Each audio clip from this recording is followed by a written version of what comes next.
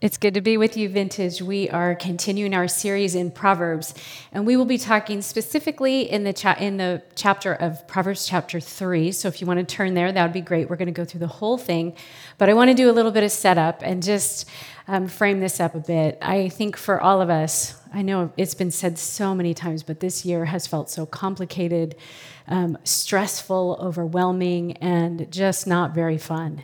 And I think it was a real eye-opener of the need, as I looked at Scripture, as I looked at what was going on in my life, a need for wisdom, a need to really turn to God in terms of His counsel, His guidance, and the way that He would call me to live. Because to be really frank, spiritually, I felt really dried out. I don't know about you.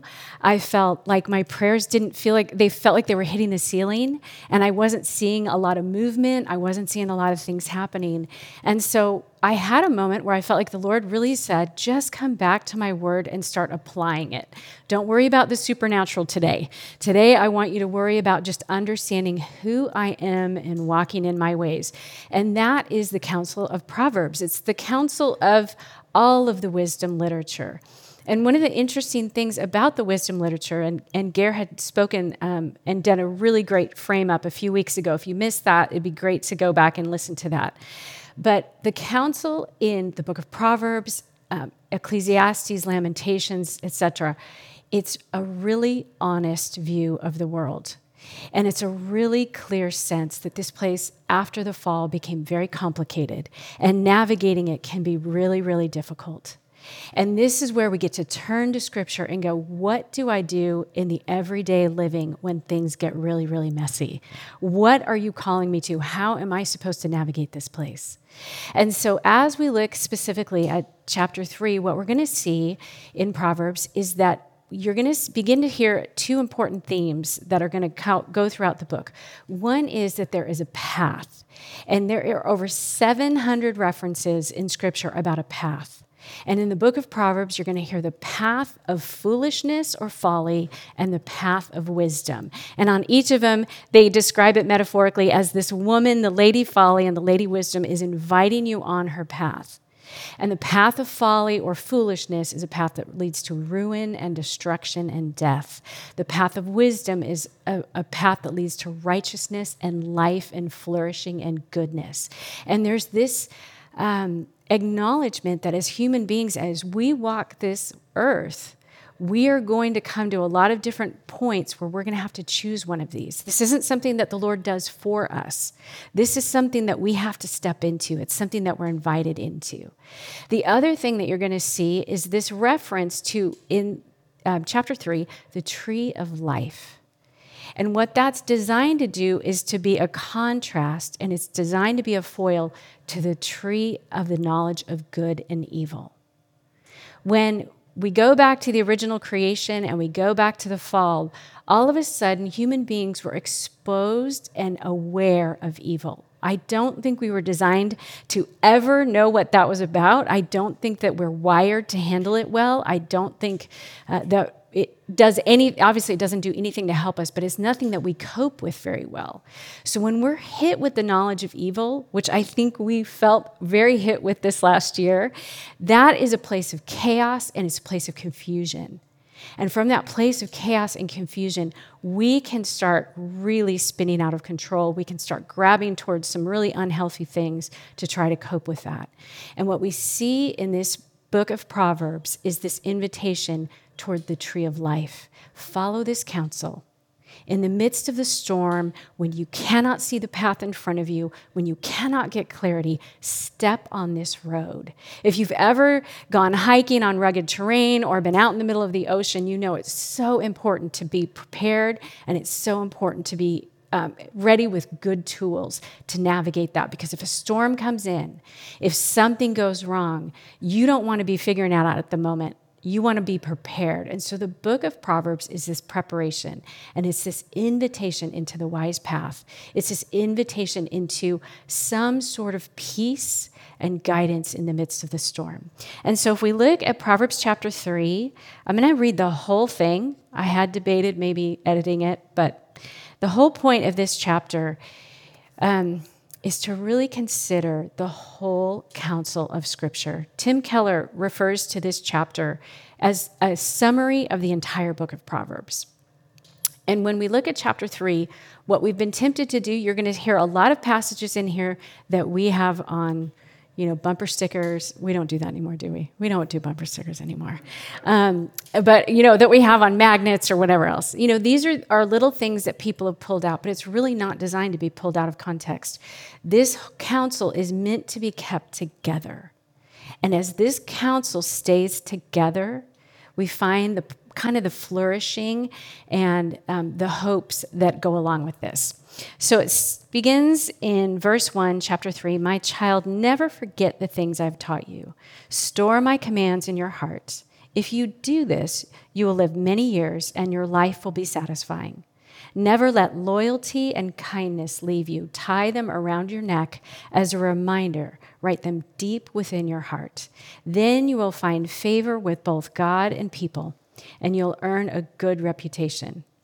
Trust in the Lord with all your heart and do not depend on your own understanding. Seek his will in all you do, and he will show you which path to take. Don't be impressed by your own wisdom. Instead, fear the Lord and turn away from evil. Then you will have healing for your body and strength for your bones. Honor the Lord with your wealth and with the best part of everything you produce. Then he will fill your barns with grain, and your vats will overflow with good wine. My child, do not reject the Lord's discipline, and don't be upset when he corrects you. For the Lord corrects those he loves, just as a father corrects a child in whom he delights. Joyful is the person who finds wisdom, the one who gains understanding. For wisdom is more profitable than silver, and her wages are better than gold. Wisdom is more precious than rubies, and nothing you desire can compare with her. She offers you long life in her right hand and riches and honor in her left.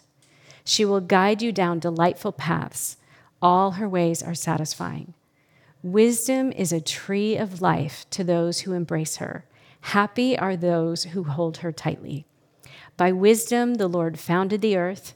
By understanding, he created the heavens. By his knowledge, the deep fountains of the earth burst forth, and the dew settles beneath the night sky. My child, don't lose sight of common sense and discernment. Hang on to them, for they will refresh your soul. They are like jewels on a necklace. They keep you safe on your way, and your feet will never stumble. You can go to bed without fear. You will lie down and sleep soundly. You need not be afraid of disaster or the destruction that comes upon the wicked, for the Lord is your security, and he will keep your feet from being caught in a trap. Do not withhold good from those who deserve it when it is in your power to help them.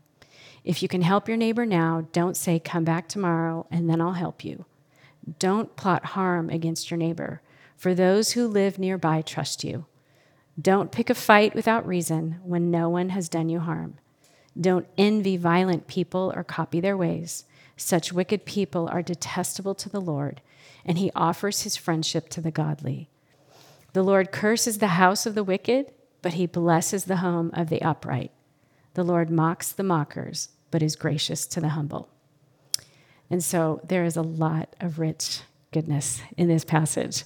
I want to unpack a little bit of it.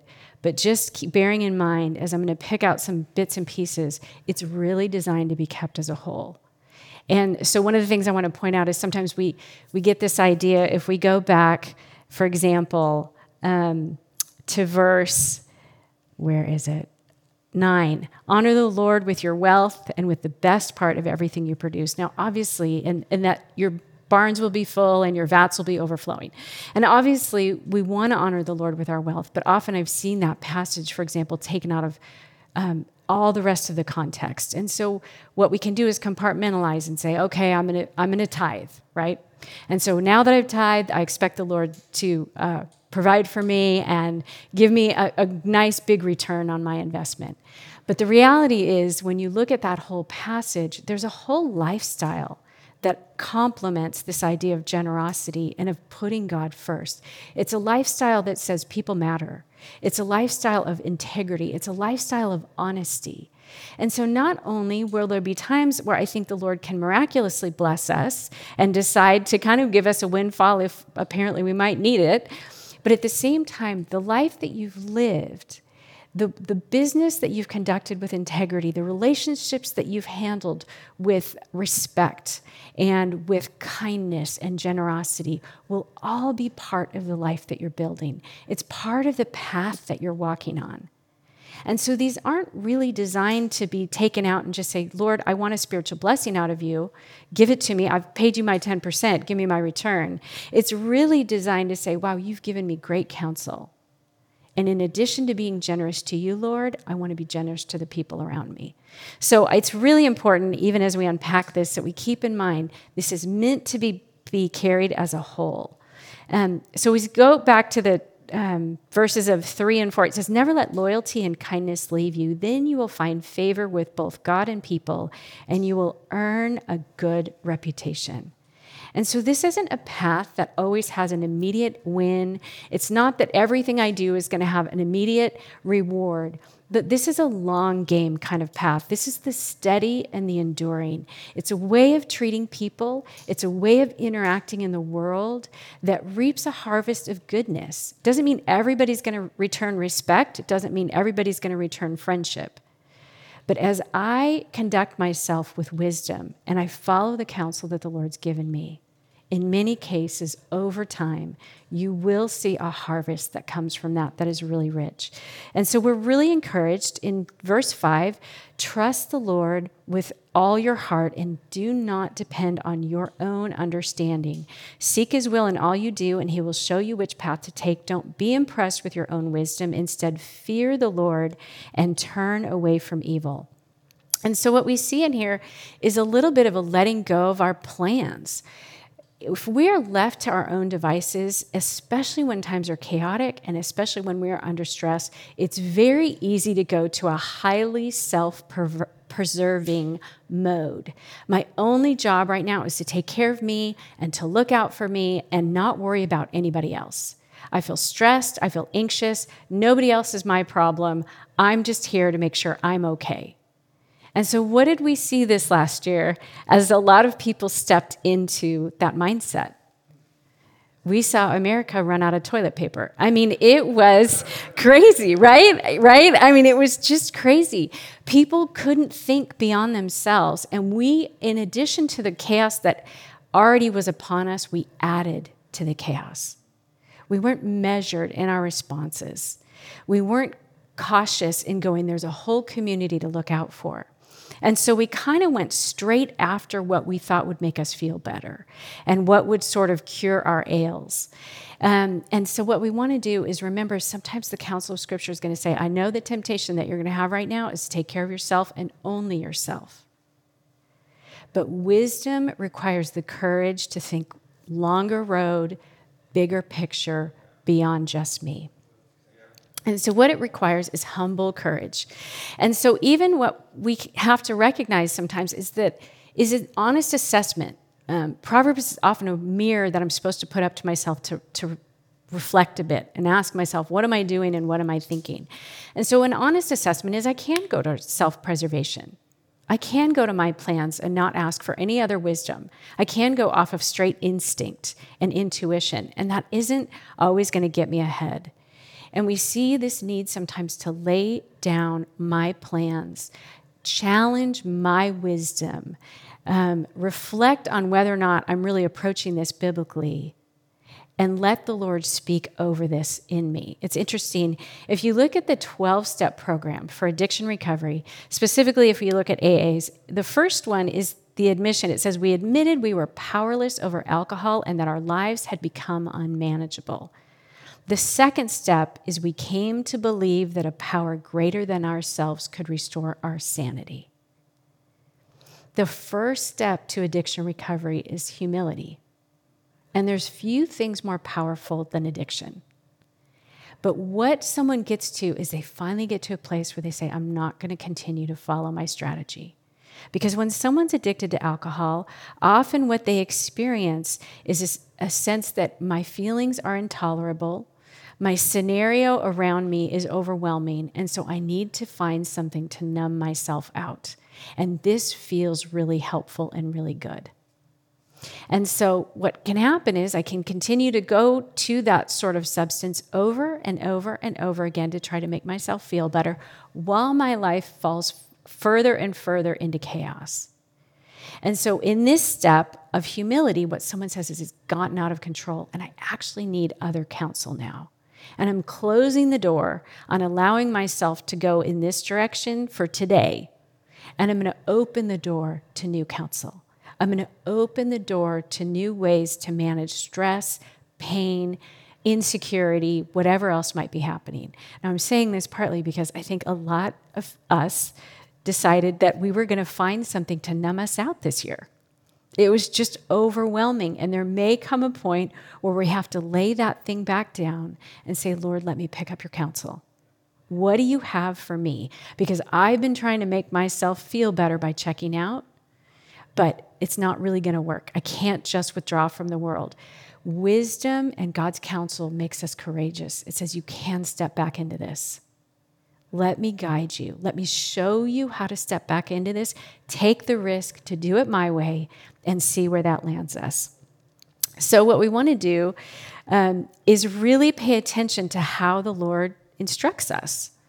And so what we can see here is, let me look at this. Sorry, I just lost my spot. What we see here, if we go down to verse 21, is that in this, sometimes what we can do as Christians, I don't want to speak for you, I can speak for myself, I can speak for some of the tradition I've been around, is this desire to sort of make everything supernatural. And this desire to make everything kind of extra because the Lord's in it. And what we see here in verse 21 is this call, when we're not seeing the supernatural happen, is to lean on the wisdom that God has given us. It says, my child, do not lose sight of common sense and discernment. Hang on to them. They will refresh your soul. They will keep you safe on your way, and your foot will not stumble. You can go to bed without fear. You can sleep soundly. You will not need to be afraid of sudden disaster or destruction. For the Lord is your security, and he will keep your foot from being caught in a trap. What he's saying is, come, and as we look at the next several verses, we're going to see some of what this looks like, but rest in what I've told you. Trust in what I've said. It was interesting. I was just in a plane the other day, and unexpectedly this big storm came in, which was something else. And it was interesting to hear the pilot say, this is why we've learned instrument ratings. This is why we've had to learn how to use these instruments, because we were literally flying in the dark. I mean, it was completely unclear what was in front of us. But this person had spent hours and hours and hours, hopefully thousands of hours, learning how to use this technology. And so even though we couldn't see where we were going, this technology kept us on a steady pace until we got through the clouds, until we got to a safe place. And so what we see right away in this scripture, some of the first counsel that we get is how to treat other people. We're told, love the Lord your God with all your heart, soul, and mind. Love your neighbor as yourself. And being loving and wise and thoughtful and generous to our neighbors is some of the best counsel that we can have. But what we're invited to in the book of Proverbs isn't just to read it and go, oh, that sounds really nice. We're really invited to mull this over, think deeply about it, meditate on it, and consider how this really works itself out in life. What does this actually look like? Am I engaged in this? Am I doing this? Do I hold these attitudes that Scripture is calling me to hold, or do I actually believe and act in a completely different way? Proverbs, I love it because Tim Keller, he says it's like hard candy. You can take a piece of hard candy and crunch on it, and it has lost its purpose. What you're really supposed to do is just let that thing kind of hang out for a long time and do its work, especially if it's, cough drops, right? And so or you have bad breath. Either way. But what we want to do is really let that sit, and we need to think it through. Proverbs isn't meant to be, I read it, I'm done. It's meant to be, I read it and I'm reflecting on it. I'm really thinking about it. So it says in verse 28, if you can help your neighbor now, don't say come back tomorrow and then I'll help you. Don't plot harm against your neighbor. For those who live nearby you trust you, and don't pick a fight without reason. Don't envy violent people or copy their ways. Why is this scripture in here? Because when the knowledge of good and evil came, and all of a sudden we're living in a world of wheat and tares. We're living in a complicated world where there's temptation. Now, all of a sudden, these are things, if I'm not thoughtful about it, I can start engaging in it. I can deny goodness to people. I can deny help. I can deny justice. And God, in his goodness, is saying, Kathleen, I want better for you than that. Don't wipe out the toilet paper for the rest of America. Do better, right? And so in doing better and in engaging in the wisdom God's given us, one, it settles us. It gives us some guidance. I've got a compass now. I've got a navigation system. I at least have a direction I'm going in. But it also makes us what God had called us to be, and that's blessed to be a blessing, a city on a hill. Something that provides wisdom, clarity, hope, love, steadiness, peace in a world that has spun out of control. I know multiple times, several Proverbs went through my mind this year as we dealt with, I don't know if you know, there was an election. It was so exciting. And there were several Proverbs over and over, and I'm a debater. I did not grow up in the church. I grew up with science and politics. So keeping my mouth shut was not a piece of cake. And what I had to go back to, and I'm not kidding when I say these came to my mind over and over again. Proverbs 15:1, a gentle answer turns away wrath, but a harsh word stirs up anger. I had to think about that so many times and hope to apply it. Proverbs 25:15, through patience a ruler can be persuaded, and a gentle tongue can break a bone.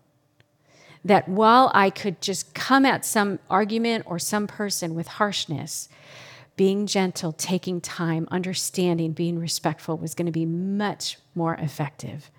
An offended friend is harder to win back than a fortified city. Arguments separate friends like a gate locked with bars. I absolutely did not apply this scripture perfectly, but I did learn to recall it, and it steadied me at moments when I wanted to act out. So in the book of Proverbs, we're invited, reflect on these words. Let them steady you and give you courage in the chaos. Look at how you interact with these things. How do you measure up? Look at the people around you. How are they measuring up? And invite the Lord through his Holy Spirit to bring something richer and deeper into our lives and into our well-being.